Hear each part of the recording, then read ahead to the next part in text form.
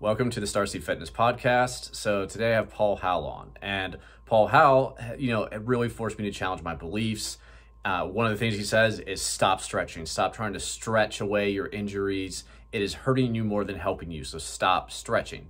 And this really caused me to pause when I've seen him say things like this, because it challenged my own beliefs about what I do and what I recommend to other people. So I wanted to have him on and really talk about his ideas and his program he created, the Sling method. Very interesting conversation. I just say go into it with an open mind that, maybe the things that we've been taught about fitness are not accurate, and maybe he started to figure some things out through his own life experience. So with that being said, enjoy the episode. Yeah. But I guess we can hop into it. Yeah, so I'm really curious, just start with, I guess, who are you and what do you do? Yeah, so my name is Paul Howell. I created the Sling method about 7 years ago now. It's been a work in progress. It's just been continually evolving and updating and creating and getting better and better as I've been going along. So I think I'm on the fifth version now, the fifth update of the Runner's Rehab and the Basic 8.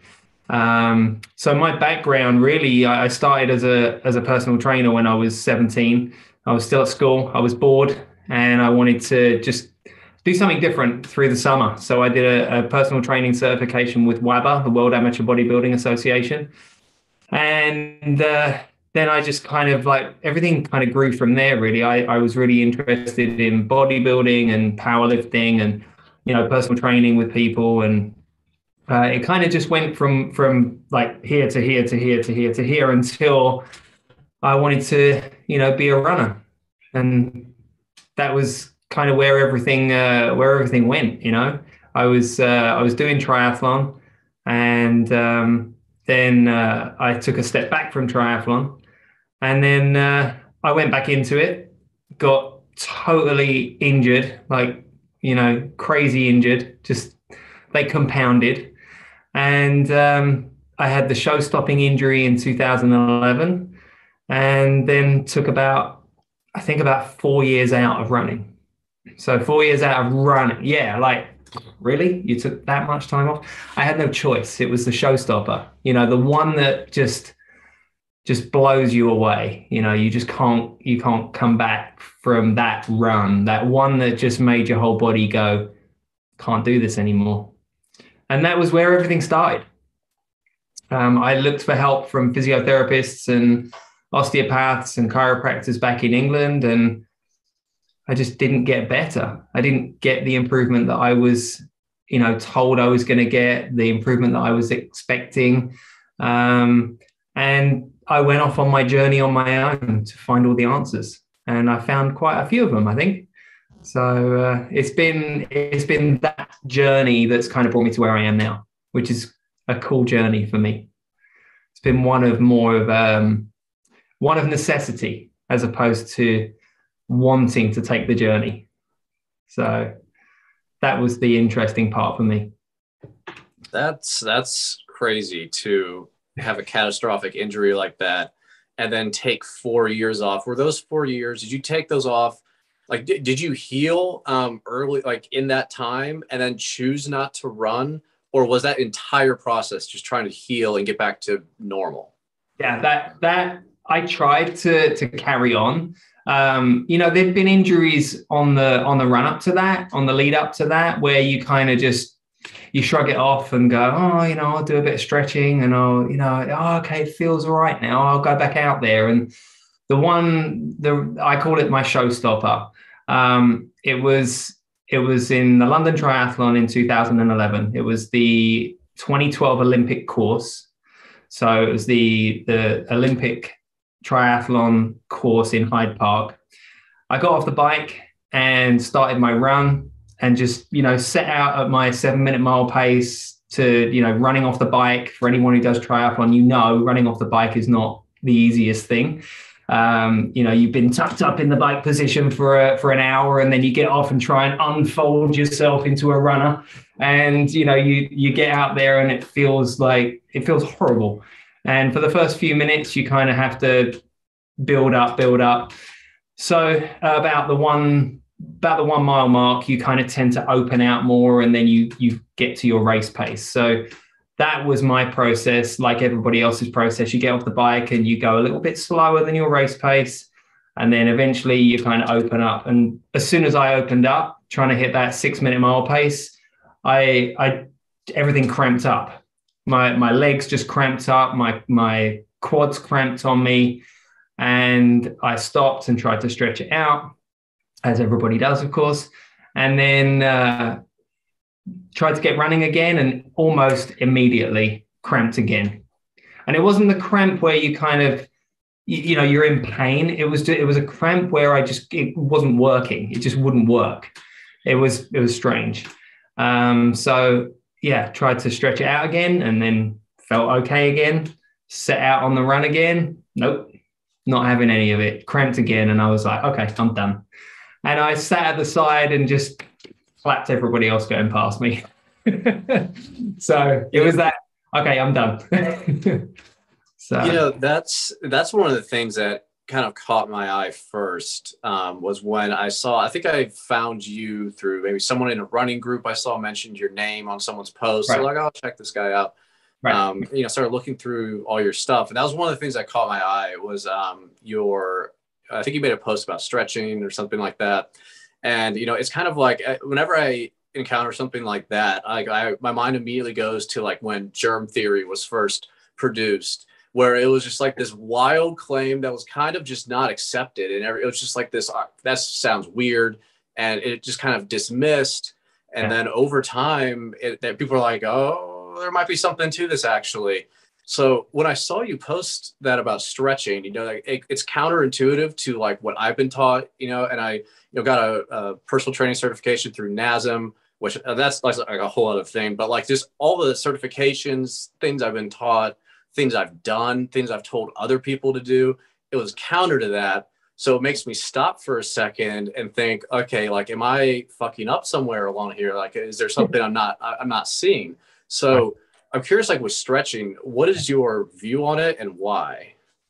So yeah, it's a great question. Everybody who I talk to always says, "Oh, hold on a second. What do you mean? Don't stretch." So you're not the first one, and you won't be the last. Don't worry. I was a gymnast when I was a kid. So I started in gymnastics, and of course, every gymnast has to stretch, right? Because we're trying to be super flexible for the movements that we've got to do in gymnastics. I was then a dancer as well. So I got into a lot of dancing and, of course, stretch, right?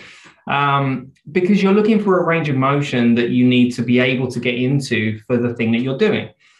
Now, if you think about runner doesn't need a huge range of motion. We need a specific range of motion to be able to run effectively. Now, of course, the faster you run, the longer your stride gets, the bigger your range of motion needs to be. But that isn't all coming from one place. And something we'll probably touch on later, which is to do with rotation and how you rotate the torso and how you elevate the shoulders and rotate through that movement. It all adds to your stride length. So when people are stretching and they're trying to get this range of motion, it's kind of like it's not understood. It's not fully understood where this stride length, this air time that we create when we run is coming from. And so people are trying to stretch their hamstrings. And I'm like, the first thing that occurred to me was, why am I trying to stretch my hamstrings? What am I trying to achieve here? So whenever somebody said to me, okay, you're injured, you need to do this, I would straight away, why? And I started questioning everything. So the latest research on stretching comes from a place of looking at muscles, fascia, and nerves, and what do we have stretch reflex mechanisms for if we're just going to try and stretch everything beyond the stretch reflex point? So if you think of how the muscle actually relaxes, gets to a point where it's going to its stretch, the fascia that's surrounding the muscle is already being stretched. So the fascia is the first thing to get stretched. And if the fascia gets stretched for too long or too fast or too many times within a certain space of time, which we don't know what that is, but if the fascia is getting stretched too far or too fast or too much, it will what we call plastically deform. So it won't go back. Now, the fascia is the first thing to stretch. The muscle is stretching way after the fascia stretches. So what you feel when you're doing a hamstring stretch or doing a calf stretch or whatever stretch you're doing is actually the fascia stretching. And we don't want to force that fascia to stretch. The arrangement of fascia is kind of like this. So it's always like this. And then when it gets stretched, it opens out and then pulls back. So it's like this crimped environment that fascia is in. So when we stretch and then we return, the fascia is going back to this situation. Now, the muscle starts to stretch after the fascia gets to this full stretch. So you're not stretching muscle before you're stretching fascia. Now, this was research that came out in 2019 from the Fascia Institute. There's a couple of guys one called Robert Schlepp, I think you pronounce his name. And I can't remember the other lady's name, but they were the authors on this study. This is through fascial dissections that they've researched this. This is not guesswork. This is actual research showing us now what happens when we stretch ourselves and we stretch our bodies. The human body is designed to resist stretch. That's the crazy thing about it. It's designed to resist stretch. And running, the best runners are actually the least flexible because they're the most elastic. They spend less time on the ground. They got less ground contact time. They're quicker getting off the ground, which is a property of more elastic people, right? So when we hit the ground, we come off the ground much quicker because we're elastic. Now, elasticity and flexibility are opposites. They're at the opposite end of a continuum. So when people who are running, they're going out and doing their run and then they're stretching afterwards, what you're doing is you're actually unadapting to what running is asking you to adapt to. So it's kind of crazy that we see people going out for a run and then they're like, right, we must stretch after we run. And I'm like, no, you're undoing all of the good stuff that you did when you ran. Because the adaptation to running is improved elasticity. So if I want to be a better runner, I want improved elasticity. I want everything that running gives me. I don't want to unadapt to those things. And that's the crazy part of it. So when we're running, we want to hit the ground and get off the ground. We want to spend less time on the ground. And if you're a more flexible runner, you're actually going to spend longer on the ground rather than less time on the ground.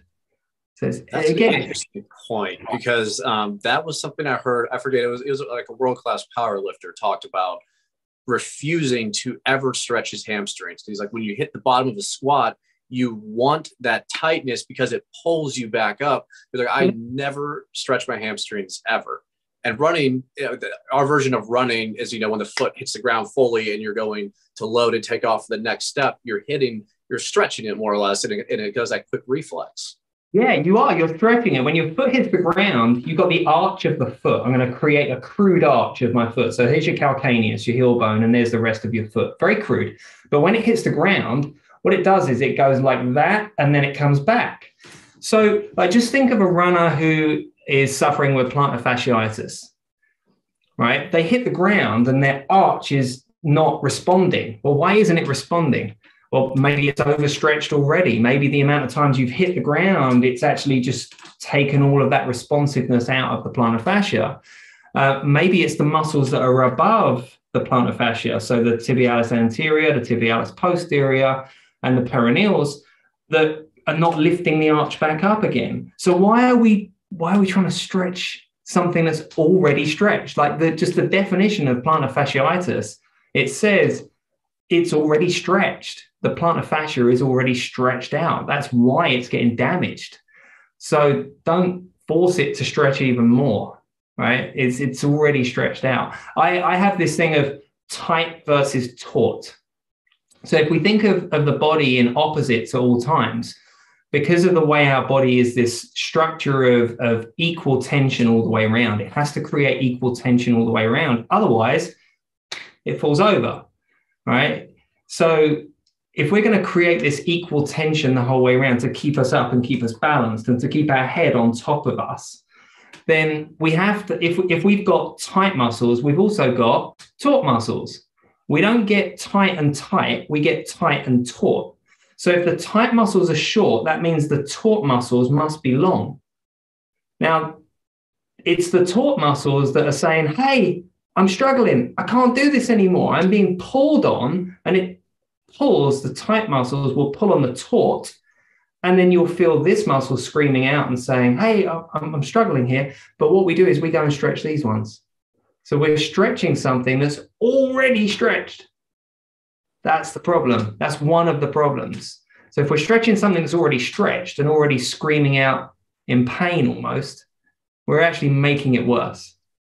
And what I find with people that buy the Runner's Rehab and a Basic 8, one of my ebooks, the first one, the first thing I say to them is we have to stop doing the things that are perpetuating the problem. Because if we don't stop doing those, it's like saying to a drug addict, we're going to get you off drugs by giving you drugs. We're just going to keep a little bit going. No. We have to stop. We have to get rid of those drugs, and we have to stop that. We have to stop that behavior. And it's a behavior. I'm addicted to stretching because it gives a dopamine release. That's another thing that research has shown over the last few years, is that stretching actually causes a dopamine release. It feels good. I get that question a lot. Why does it feel good? Dopamine. So we keep doing it, and it becomes almost an addiction to something that's just arbitrary. So I go back to the why. What are you stretching for? Well, to get flexibility. For what? For running. But running doesn't need flexibility, masses of flexibility. So why are you doing it? Oh, it feels good. But does drugs feel good? Does that make it good? We get onto this spiral of questioning, and it's like, if you kind of question everything and you look for the right answer, then you kind of see the logic is very misplaced. And again, like I said, flexibility and elasticity are on a continuum.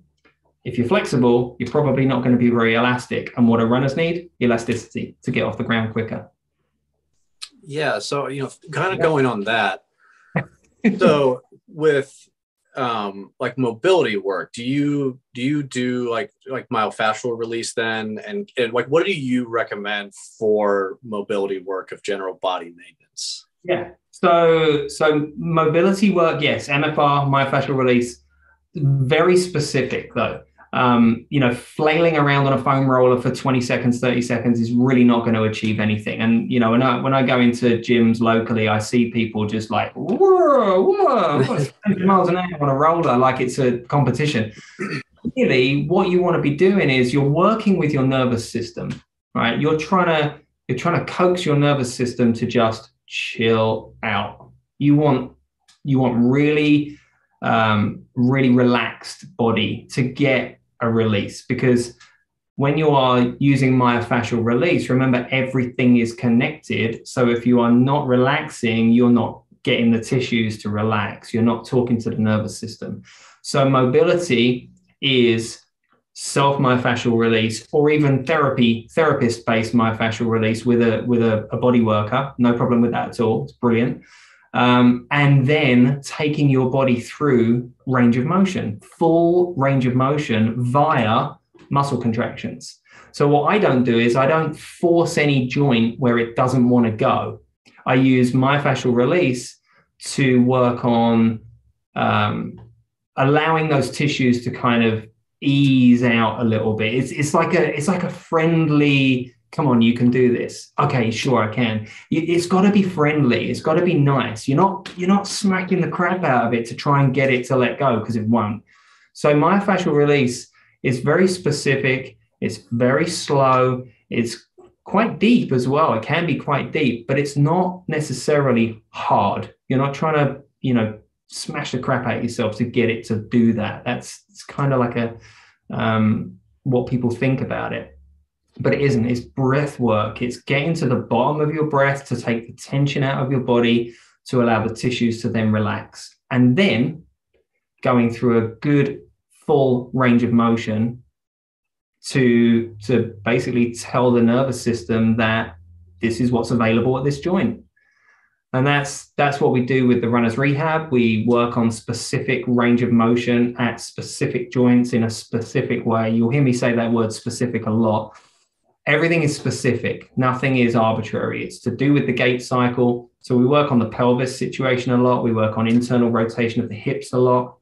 We work on rotation of the torso a lot. And all of these things are adding to the range of motion that our body gives during our gait cycle, and then creating mobility in the tissues that we want mobile to allow us to move in the way we want to move. You know, how much time do people spend sitting behind a desk or sitting in a car or just sitting down? Like, we're sitting down now. We're adding to our own problems right now.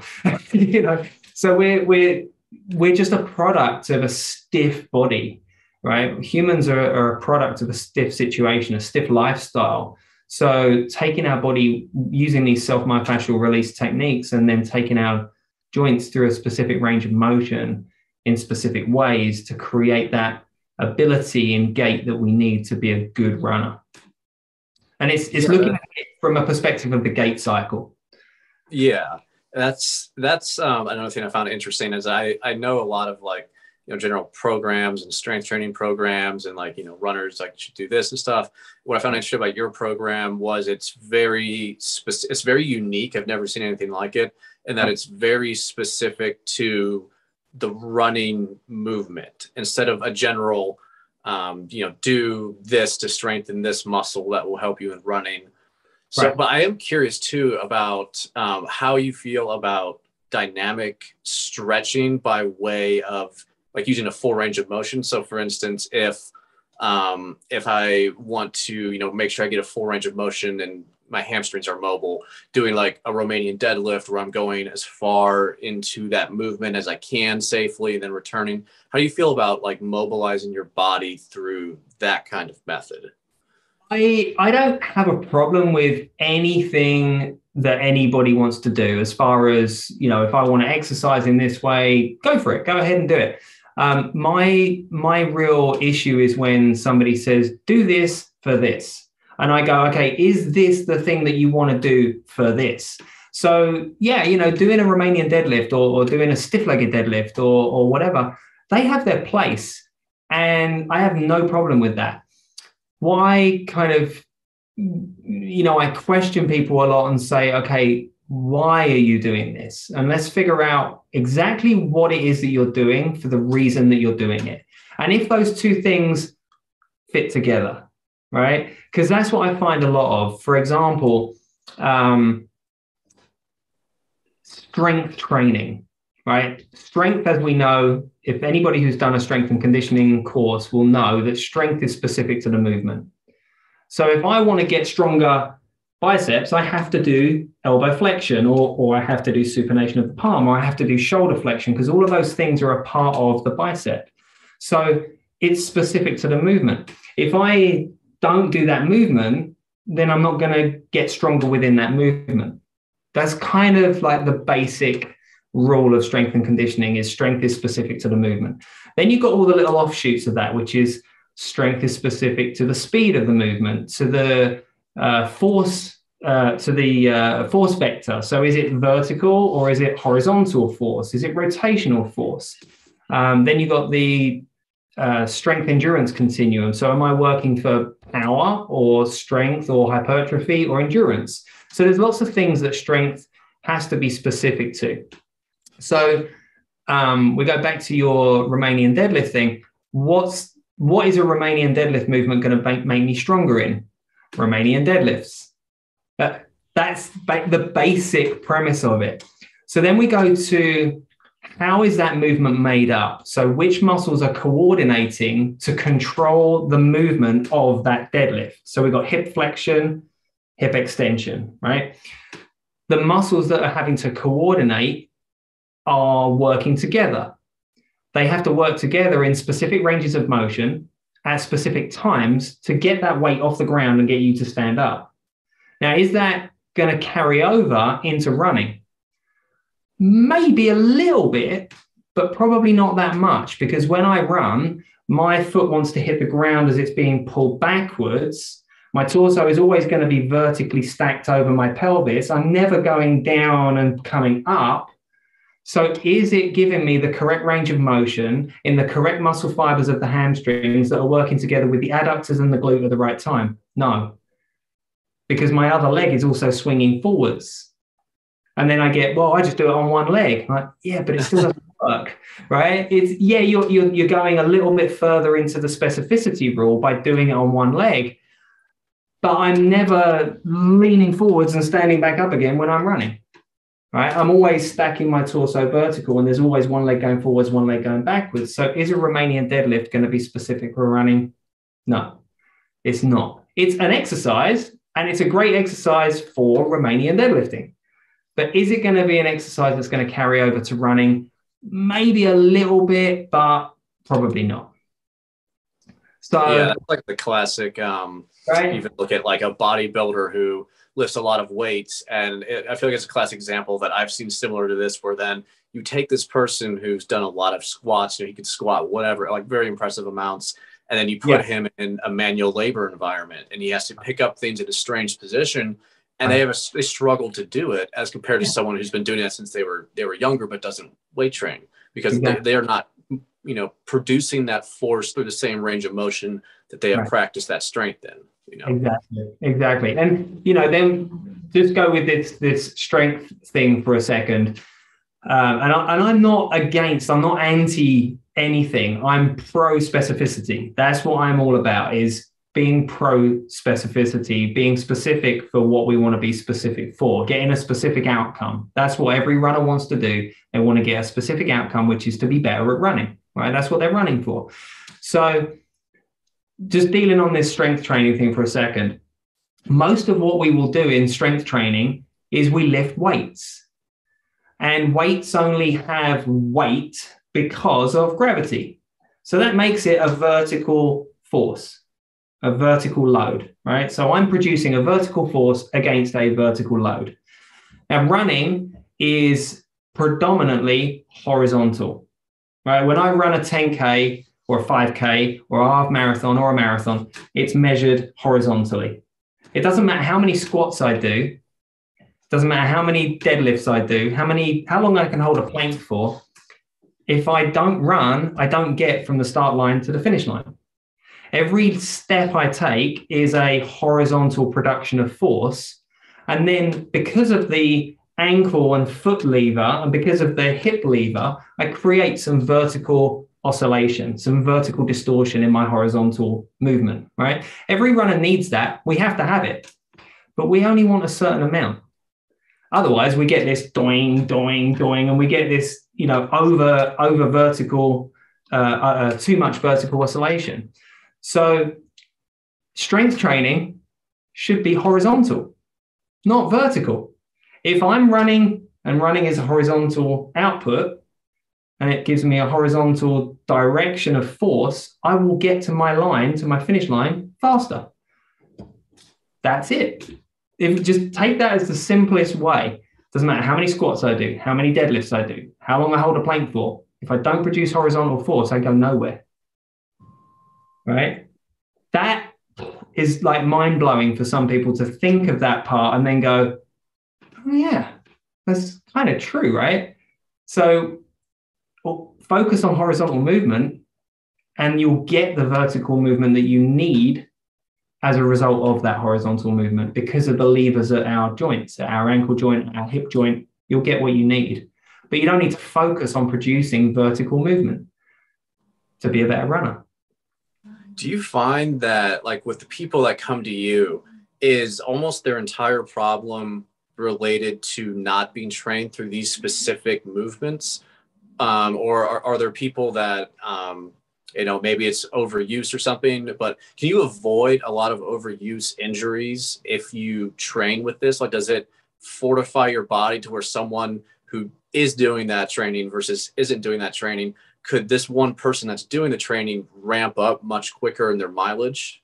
Yeah, they can, because you're able to focus your energy in the horizontal plane, which makes it so that you're not only withstanding the horizontal rotational torque forces better, you're just not getting that vertical oscillation the whole time, and you're not producing forces that you don't need to produce. I have this thing about, are you training or are you just arbitrarily exhausting yourself, right? Training is specific, exercise isn't.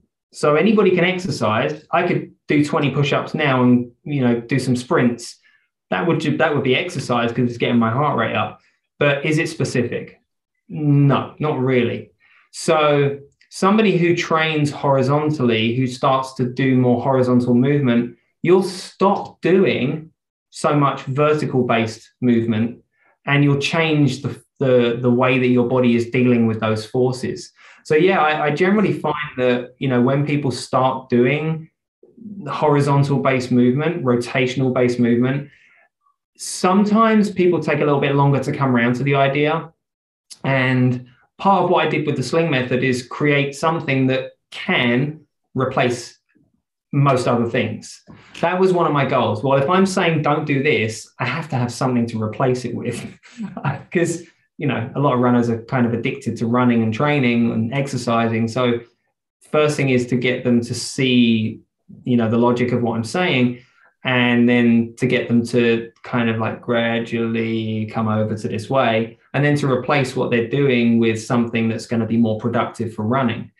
I tend to find that when people really commit to it, they're they have the ability to do more much quicker, and they generally they don't get injured in the same way. They don't get injured as much, and because of how they're now thinking, it's not a question of I need to do more because I'm too weak. It's I need to find where the problem is. I need to look at my running, look at my gait, and I need to see what it is that's causing the problem. And it might be the same thing that they had before, that they kind of took their eye off the ball a little bit and then started ramping up their mileage and didn't pay attention to it. And it might be something different, because when you change how you move, you change where the force goes to. So, once you change your way of thinking on these things, you're not gonna just start strength training everything, or you're not gonna see the answer to everything is just get stronger, because it isn't, right? I see 7-year-olds that run faster than 30-year-olds and 40-year-olds.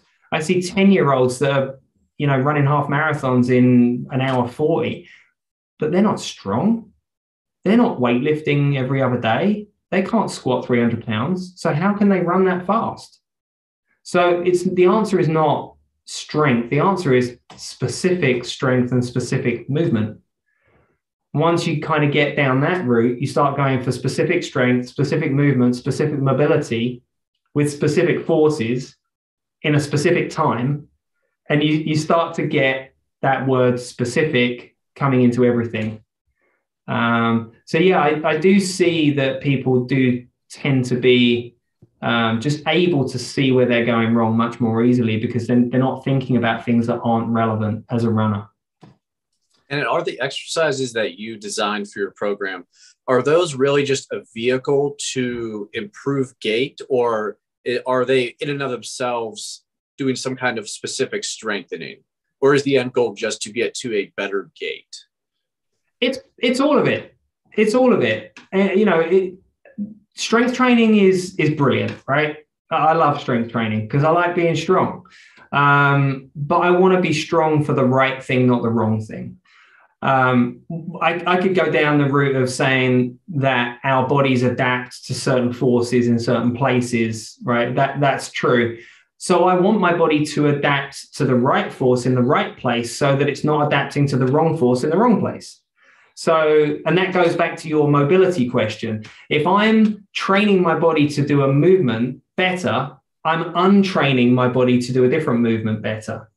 If I'm training my body to do a specific movement that then creates a line of stress in the body's going to adapt to that.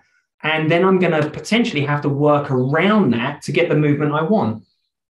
Right. So if I'm stuck in an external rotation, like say, for example, my feet point out because I've adapted to doing squats with feet pointing out. Right. Well, in running, I want to have my feet straight, and I actually want to internally rotate as my leg goes backwards. I don't want my leg to be flicking out as it comes off the ground, which is one of the things that kind of external rotation movements will force you to do. So, I want to kind of get that movement into my body, the internal rotation movement. So I want to work on those things. I want to get better at doing those things. I don't know whether that answers the question. Yeah. I'm trying to make sure I answer the question as well as give the environment that I find a lot of runners in, so that people can kind of relate to this.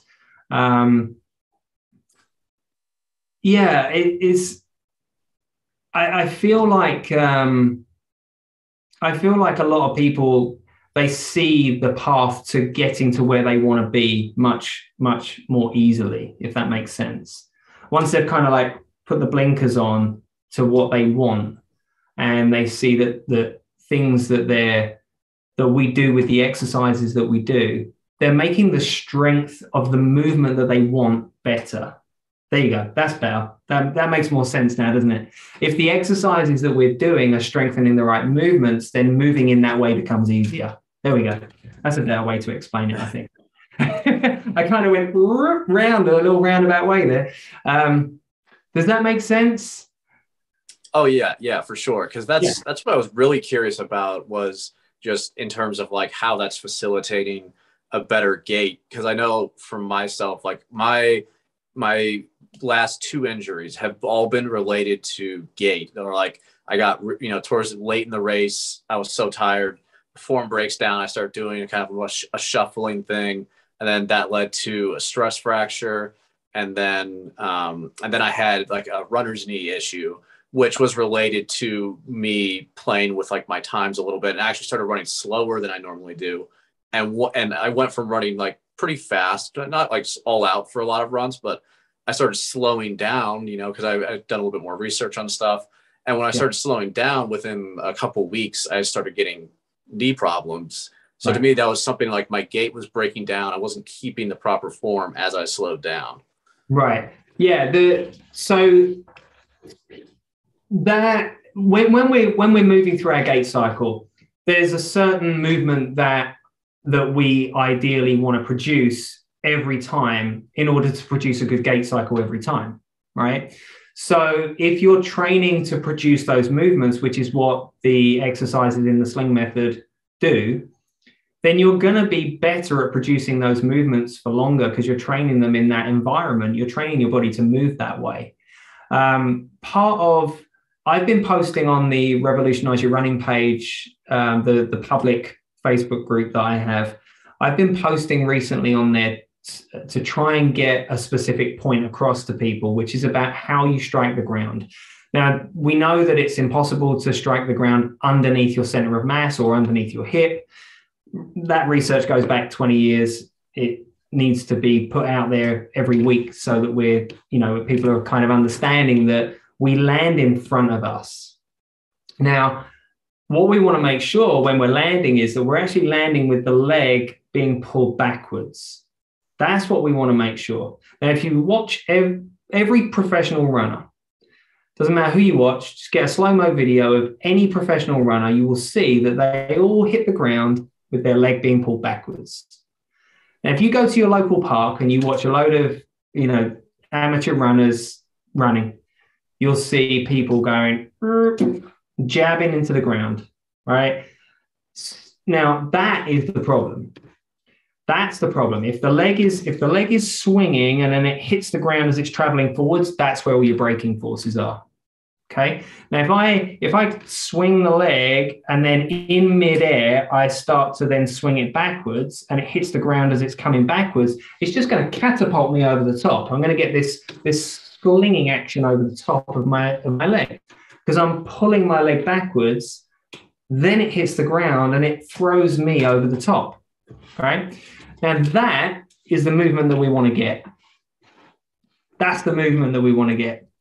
That's the key movement. And it doesn't come from just the leg. It comes from the torso rotation. It comes from the shoulder dropping and elevating. It comes from this circular movement. Now, what we do in the Sling method is we work to produce and to kind of make these movements ingrained. We're training that movement so that when you go out and run, you get that movement. And the more you train it, the more it becomes a pattern in your brain, in your body, in your nervous system. And it doesn't matter what speed you're running at, that movement always occurs. It's just on repeat the whole time. And when you start to try and run faster, you don't stride out and start hitting the ground when your legs are going forwards. What you do is you basically just lengthen your stride, but the same action occurs. So you're just creating bigger air time. Now, of course, that costs you more energy, but then you get the ground reaction forces when you hit the ground, which give you some energy back, which we know, right? But that movement is the key movement. So if you get that movement and you ingrain that pattern, you'll get that at any speed. So it doesn't matter whether you're running a 15-minute mile pace or a 12-minute mile or a 10-minute mile or an 8 or a 6. That's the same movement with more force to go faster and a longer stride. Cadence is kind of like, don't worry about that. Just don't worry about it. Obviously, the faster you run, the faster your cadence will be. So don't worry about cadence. Too many people worry about cadence. They're like, oh, it was a 175 or it was a 183. Who cares? Just run. As long as you get that movement right, the faster you run, the faster your cadence will gradually be with a longer stride as well. So the two kind of go hand in hand. But that movement is the key movement. So if you get that movement ingrained in you, you'll just be able to pick up your pace and keep the same movement. It negates a lot of ground reaction force. You're not landing hard, you're landing and you're slinging yourself over the top. And that's the key. So if anybody takes something away from this, it's that movement is key. That makes a lot of sense. You know, when you think of that, I mean, the Sling method does make sense. And the fact you're like this kind of almost propelling your body in this smooth, perpetual manner. Yeah. And something you mentioned that I want to get to too is the rotation. So like I had it, fairly drilled into me just from the information I was given is don't let your, arms cross the midline of your body and generally keep rotation down and kind of move your arms almost like you're sawing a log. You know what I mean? Where you're just going just kind of straight like that. That's what I was taught. Yeah. And so that's just kind of what I did because I was just like, I haven't heard a reason why I shouldn't. So like, I'm very curious now after going through all this, how do you feel about that? And why should I not do that per se? Okay. Take a little slow-mo video of any professional runner. We're talking about endurance gait here, not necessarily sprint gait because they're a little bit different. Sprinting and endurance gait are a little bit different. So as an endurance runner, just go and watch any slow-mo video of any elite level or pro level or even just a really good club runner. You'll see them rotate their torso. You'll see their shoulders go in front. If I kind of like go back a little bit, you'll see this. You'll see this movement happening. You'll see their hand crossing the midline of their body. However, if you turn to the side, now you can see my shoulders are straight, but they're actually not. They're rotated relative to my body. Does that make sense? Their hands are coming roughly to their midline. They're not crossing. But when you look at it like here, you can see that my hand has crossed my midline this way. But when I turn, it hasn't crossed my torso midline. It's all relative. Okay? It's all relative. So when you watch those slow-mo videos, and if you go to my Revolutionize Your Running page on Facebook, you'll see that. And I've actually done a YouTube video of a couple of runners, I can't remember who they are off the top of my head, showing that running is rotation. Every joint must rotate, okay? Our knees rotate, our ankles rotate, our hips rotate, our spine rotates, our shoulders rotate, everything rotates. So don't take the rotation away because this horizontal force that we produce is a rotational force. So if every joint is supposed to rotate in gait, which is a rotational movement, if you take any of those rotational movements away, you're going to send most of that force to the joint that rotates the least, which is the knee. Oh, okay. Right? Interesting you say that because I, ran always straight back and forth like that. And if there's one body part I have the most problems with and have for most of my life, it has been my knee. Right. The knee rotates. When it's on the ground, when the foot's on the ground, we treat the leg as one piece. It's almost like a pogo stick, not in an up and down way, but it's almost like one piece. Now, when it's off the ground, the knee bends. So we treat it as two pieces because they're actually rotating. The locking mechanism in the knee is a rotational mechanism. I know you know this. Other people probably don't. So the knee must rotate when it's off the ground. When it's off the ground, it's bending and then it's straightening or almost straightening. But when the foot is on the ground, we want to treat that entire leg cylinder, I call them cylinders, as one piece. And it wants to be gripped inwards to the midline of the body. So that as the foot is on the ground and the leg is being pulled back, the pelvis swings over the top like a door on a hinge almost. So if the pelvis is on top of the femur, on top of that femur, and it just swings over the top, the leg has to be one piece. It has to create tension. The muscles create the tension all the way down. The adductors, the hamstrings, the two innermost hamstrings, semitendinosus, semimembranosus. We've got the knee rotators. They internally rotate to create stability at the knee. All your external hip rotators are actually they're not doing anything. They're just there waiting for their moment to work. And it isn't when the foot's on the ground. If we externally rotate the hip when the foot's on the ground, it turns outwards. What we're doing is we're creating this collapsing situation, right? If I turn my hip out, if I turn my entire leg outwards, I create a collapsing situation for the pelvis. If it stays gripped inwards at the midline, and then the pelvis swings over the top, I've got this beautiful fluid rotational movement that you see every elite runner doing.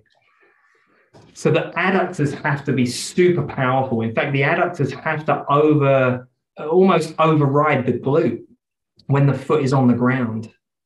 The glute really controls the torso. It stops the torso from falling forwards. So the glute is really shouldn't be treated as an extension, hip extension muscle in gait. It should be relatively quiet when the foot is on the ground, relatively quiet. Shouldn't be this massive driver because it's such a huge external rotator, and we don't want that when we run. Why would I want my foot on the ground to then all of a sudden turn outwards? Why would I want my femur to turn outwards when I'm on the ground? I'd be running around in circles on the spot if that was the case. It doesn't work that way. So I want this rotation. I don't want this. I don't want this, right? I want this rotation and I want relatively quiet arms. I want these to be held close to the torso so that they create minimal torque, right? Try and hold your arms out for an hour. See how hard that is, right? These levers are really, they're very inefficient. So if I have my arms really close to my body, they don't create any torque. So if I keep them really close, they're not getting involved as much. If you watch the African and Ethiopian female runners, the women runners, see how high they hold their arms. They're using all of this. One of the drills in the basic 8 in the Sling method is actually called the crossed arms runner. And it's to get you used to using your torso. It's really cool because it takes your arms out of the equation. It gets you to bring the arms really close to the body, which is what we want. I see that as a running error quite a lot with people. They'll be running with their arms, their elbows out here, and doing all these funky movements with their elbows. And the first thing I say is, get those arms in, quieten them down, and they won't generate any torque because they can't. Because you have to have a lever to generate torque. So if my arms are close to my body, there's no leverage. So they're not adding to the mix. They're not making it more difficult to run. So take them out of the equation. That's what you want to do, rotate. So if we go, think of running and swimming. Running, the actual gait cycle of running is actually like a backstroke swimmer. It's like a backstroke swimmer. Sounds ridiculous, but it really is. If you watch the movement, I'm actually dropping my shoulder as it comes forwards and then elevating it as it goes backwards. Forwards down, backwards up. And that's exactly the same you would do in a backstroke swimmer. So backstroke swimming and running gait are actually very closely related. the movement pattern. It's very closely related, which is kind of cool. When you start seeing these associations, it's really cool. You know, how you explain it too, it makes so much sense to me. And it was just, you know, that's why, you know, again, like back to germ theory, it's just like, I believe things just because, you know, there's someone who like, you know, I looked at someone who's more experienced at running. And it's a classic thing of, you know, what I found out after I got my certification through NASM, which is a great certification, is after I got it and I took the test and, you know, got all that done. And after I took the test, I was like, you know, and read the book, it just in my mind, I was like, I've learned 5 times more off of YouTube and being interested in reading articles and doing my own research on stuff. And then it kind of opened my eyes to, you know, people in these like positions of authority, even like a trainer that you assume is really well educated. There's so much that they don't have information to. So if they're not actively seeking this out, they're never going to get it. So, but since I didn't know much about running, I would look to people that are kind of in that similar thing where they knew things, but they weren't super well versed in, you know, just kind of the full aspect of it. And it's kind of fall into that, well, they know more than me. And you just kind of do whatever they do without questioning it. Yeah. So that's why I think when you come along and explain something like this, I just think it's almost like undeniable that, you know, that this makes more sense to me, at least. So, you know, with this whole program, I don't know, I think it's fantastic, just like from everything I've seen. And it's really interesting. I'm curious, like now that you've used this program and stuff, like how's your, like what's your participation in endurance events? Like, do you do any more? I haven't raced for a long time. I'm so like wrapped up in this process and so wrapped up in what I'm doing. I still run now and I'm pain free. And that I was in pain so much. Not just when I ran, but every day. My pain levels, you know, I'd put my back out just reaching down for something. I'd be in pain for like 6 days. And you know, I was super strong. I was, you know, I could squat silly amounts. I could deadlift silly amounts. I could hold a plank for 20 minutes. I was a gymnast. I was a power lifter. I bodybuilded for a while. You know, I'd done all of that stuff. I run now pain-free. Pain-free. A lot, which is much more than I think most runners can say. Yeah. Yeah. I'm pain-free every day. I haven't had pain years now. Years. And that was going through this process and just kind of realizing that what I was doing was not for my body. It wasn't what a human body needed to do. You know, I've done my NASM CPT, my corrective exercise specialist, performance enhancement specialist. I've done all of my manual therapist courses, certifications, done all of those things. I've got my kettlebell certifications. I taught Pilates for 15 years. I've done those things to know how they treated my body. I know stretching. I was a gymnast and a dancer. I've done all of this stuff and I was still in pain, huge amounts of pain. I was taking pain pills for quite a while. Could have been bad, could have ended up really bad. But I chose to say, you know what, I'm not doing that. I'm going to go a different way. And I don't do my own product every day. What I do is I have bits of it that I apply to my everyday life. So I'm not spending all my time in this studio, you know, doing all of my rotational movements. What I do is I apply it to my all day, everyday life. So just being aware of what my body does and how it moves has enabled me to change what my body does and how it moves. Just being aware of standing with my feet turning out. Now I don't have that anymore. You know, I stand with my feet straight and I don't force it anymore because through myofascial release and through retensioning of my hips and my pelvis, I now stand well. I stand with great postural situation, with great postural positioning, which allows me to move better. So yeah, you know, I do my product. I do it four times a week, but I made a point to myself for it not to become my obsession. I wanted to be ongoing product of my product, if that makes sense. You know, I want to be showing what I can do, but not showing something that's not able to be done by everybody. You know, if I have to do this twice a day, every day, 7 days a week, that's not attainable by everybody, right? Whereas 20 minutes a day is totally attainable by most people, right? If it's 45 minutes 3 times a week and then 20 minutes every other day, that's totally attainable. So I wanted to make it something that was totally available, attainable, achievable, doable, followable by anybody. And that's kind of where I went with it. So yeah, just, you know, getting my body to that point. It took work because I was really down the rabbit hole. And reversing that and putting it to where it is now, it took time. But I've streamlined that process now so much. And I've kind of, that's what the reason why I'm now on the 5th version, the 5th edit of the Runner's Rehab and the Basic 8 is because the first one and the second one and the third one and the fourth one, I just learned more. I learned so much more. And now I'm doing the 5th one. I think this one's probably going to be, I reckon it's going to be 10 years proof. So I don't think it's going to need to change for 10 years now. Because I don't think the research is going to change in the next 10 years from what we've got now.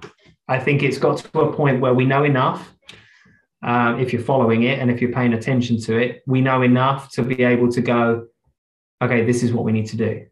And I firmly believe that the Sling method is a working model of all of that research for runners, for endurance runners.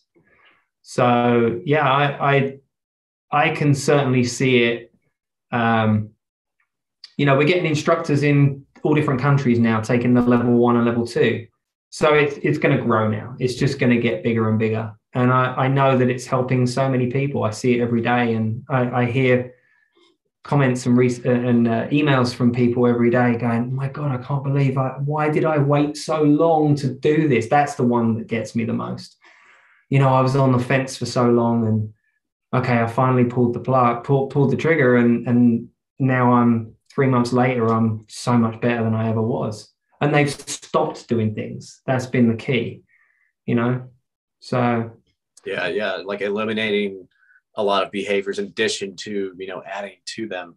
And I'm curious, like, you know, I've done my fair share of stretching, but as someone who's been a gymnast and done your fair share plus 3 other people's of stretching. So like to repair yourself, do you actually kind of regain some of that elasticity, like kind of letting your body retighten to a more natural state? Like, can you get that back at all? Okay, I'm gonna go a bit opinionated here, and I apologize for doing that. And the reason why I'm saying this is because I've done it. A lot of the research says that once something is plastically deformed. Now, if you want to look up that just do a Google search for plastic deformation. What that basically says is every material, once it gets to a certain point of stressing it, it won't go back. So if you think of something like a pencil, if you start trying to snap a pencil and you don't go far enough, it'll just go straight back to being a pencil. If you go too far, it snaps and there's no going back. So if you think of a steel bar, you're trying to bend it and it won't bend. But if you do create enough force to bend it, now it's bent and it ain't going back unless you apply the same force going back the other way. Okay. Now with us, with our bodies, with human bodies, we're fascia. Fascia is a living entity. It's an entity that is liquid and it changes. It changes its form. So when we warm up our bodies, our fascia becomes more liquid. It's like engine oil in a car. It becomes more viscous. So it becomes more fluid-like. Rather than being thick, it starts to get really thin. And it allows you to move much more freely. Now, fascia forms along lines of tension. So it thickens along lines of tension. Now, when you've been stretching, you've been creating a stress which has damaged the fascia, potentially damaged the fascia. Now, if you create a line of stress along that fascia where it's been damaged, I believe that it can change. That's what I've done. I think that's pretty cool because I stretched the absolute crap out of my body. So, and I'm not going to sit here and say I'm perfect because I'm not. I go and run, and I run, 6 miles at an 8-minute mile pace. And, I come back from my run and I'm kind of like, oof, that was a run. I feel it. It's not that I don't feel anything. I get back off my run and I'm like, oh, that was hard work. Or, oh, I really felt that one. Or, oh, I can feel my body working, but it's not hurt. It's not injured. It's not damaged anymore, right? And I believe that's through putting the right force in the right place through the right movements that I've changed the way, or I've changed the way that my body is now laid the fascial thicknesses, and that it's created new fascial thicknesses that's adapted to what I'm doing now and unadapted to what I did before. Because it's always adapting, it's always changing. And if it's always adapting and always changing, I believe, maybe I'm wrong, but I believe and I hope that there's an amount of stress that you can put on a body part that will then force it to adapt and become what it should be again. Maybe not perfect, maybe not 100% perfect, but I believe it can adapt.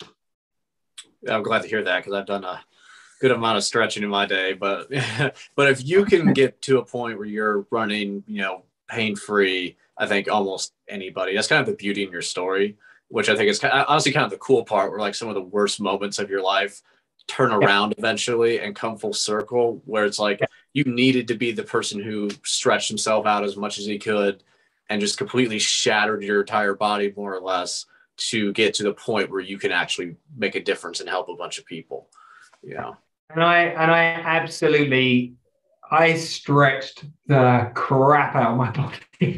I mean, imagine being a gymnast and a dancer, right? And going to a physiotherapist or a physical therapist for people in the US. And your PT says to you, okay, I want you to stretch. And you say, but I was a gymnast and I'm really flexible. And they go, well, you need to stretch more. And you go, okay, sure, I'll go and stretch more. And how do you want me to stretch? And they go, well, you need to stretch your hamstrings and your calves, and you need to stretch this and stretch this. And you go, I can't stretch it any more than it is. I can already get my head to the ground. I can get my head between my knees in a hamstring stretch, I like, how can I stretch anymore? That was the problem. And that was, for me, that was my point where I started to question. I'm like, I can't get any stronger. I'm a powerlifter. I can't get any stronger. I'm a gymnast. How strong do you want my core to be? I can already hold a plank for 20 minutes, right? Where can I go from where I already am that's going to make me not injured? How much strength is enough strength? How much flexibility is enough flexibility? How much core strength is enough core strength? And when I didn't get answers to those questions, because it's like, how long's a piece of string, right? How strong do I have to be to not be injured? How can you answer that question, right? So when I didn't get answers to those questions, I started thinking a little bit differently. And I started looking at the body differently. Rather than saying, I need to be more flexible, I started to say, can you define flexibility for me? And then rather than saying, well, you need to be stronger, I said, can you define strength for me? I started to think differently. And that was the big change for me, was when I started to just throw out a simple, to me, it sounded like a simple question. You're telling me I need to get stronger. I'm asking, how strong do I need to be? Why is that a difficult answer? So when I didn't get the answer that I thought I was going to get, or I hoped I was going to get, I started to go, well, okay, well, no, I'm not doing that. No, maybe that's wrong. And that's where my whole trajectory changed. I started thinking less of somebody, less of me being somebody who needs to squat more, deadlift more, plank more, and be more flexible. Rather than thinking like that, I started to think of, I need to be better at producing my gait cycle. So I need to look at gait models. I need to look at gait biomechanics. And when I started doing that, I realized where I was going wrong. It was like blatantly obvious where I was going wrong. My gait sucked. I was fast, but I was injured and I was in pain. And when I admitted that to myself, that actually I'm in a lot of pain. This isn't fun anymore. I don't want to be in pain. I'd rather run an 8-minute mile or a 7-minute mile than a 6-minute mile in pain. And that was what, got me to change my trajectory of how I thought. And when I did that, it all changed. Of course, because I made a change. It had to change, right? Yeah. Every action, equal opposite reaction. But, kind of going along with those things too, I guess, I do have kind of like one last question. I'm curious to, what is the single most impactful moment of your life or experience? It doesn't have to be fitness or anything related. Wow. Pain. I think pain, just for me, I don't generally tell many people. I was actually a trader in the city of London. I worked for JP Morgan. I was a trader stock market trader. Stress, a lot of stress. And I one day I quit. I literally walked out. I typed up my resignation letter. I hit print and I told my boss that there's a letter on the printer for you. It's my resignation and I'm done. And I walked out. And I just decided I had enough of the stress. That changed my life. That changed everything. I'd never be where I am now if I hadn't have quit that job and decided to literally walk away from the city, walk away from that life.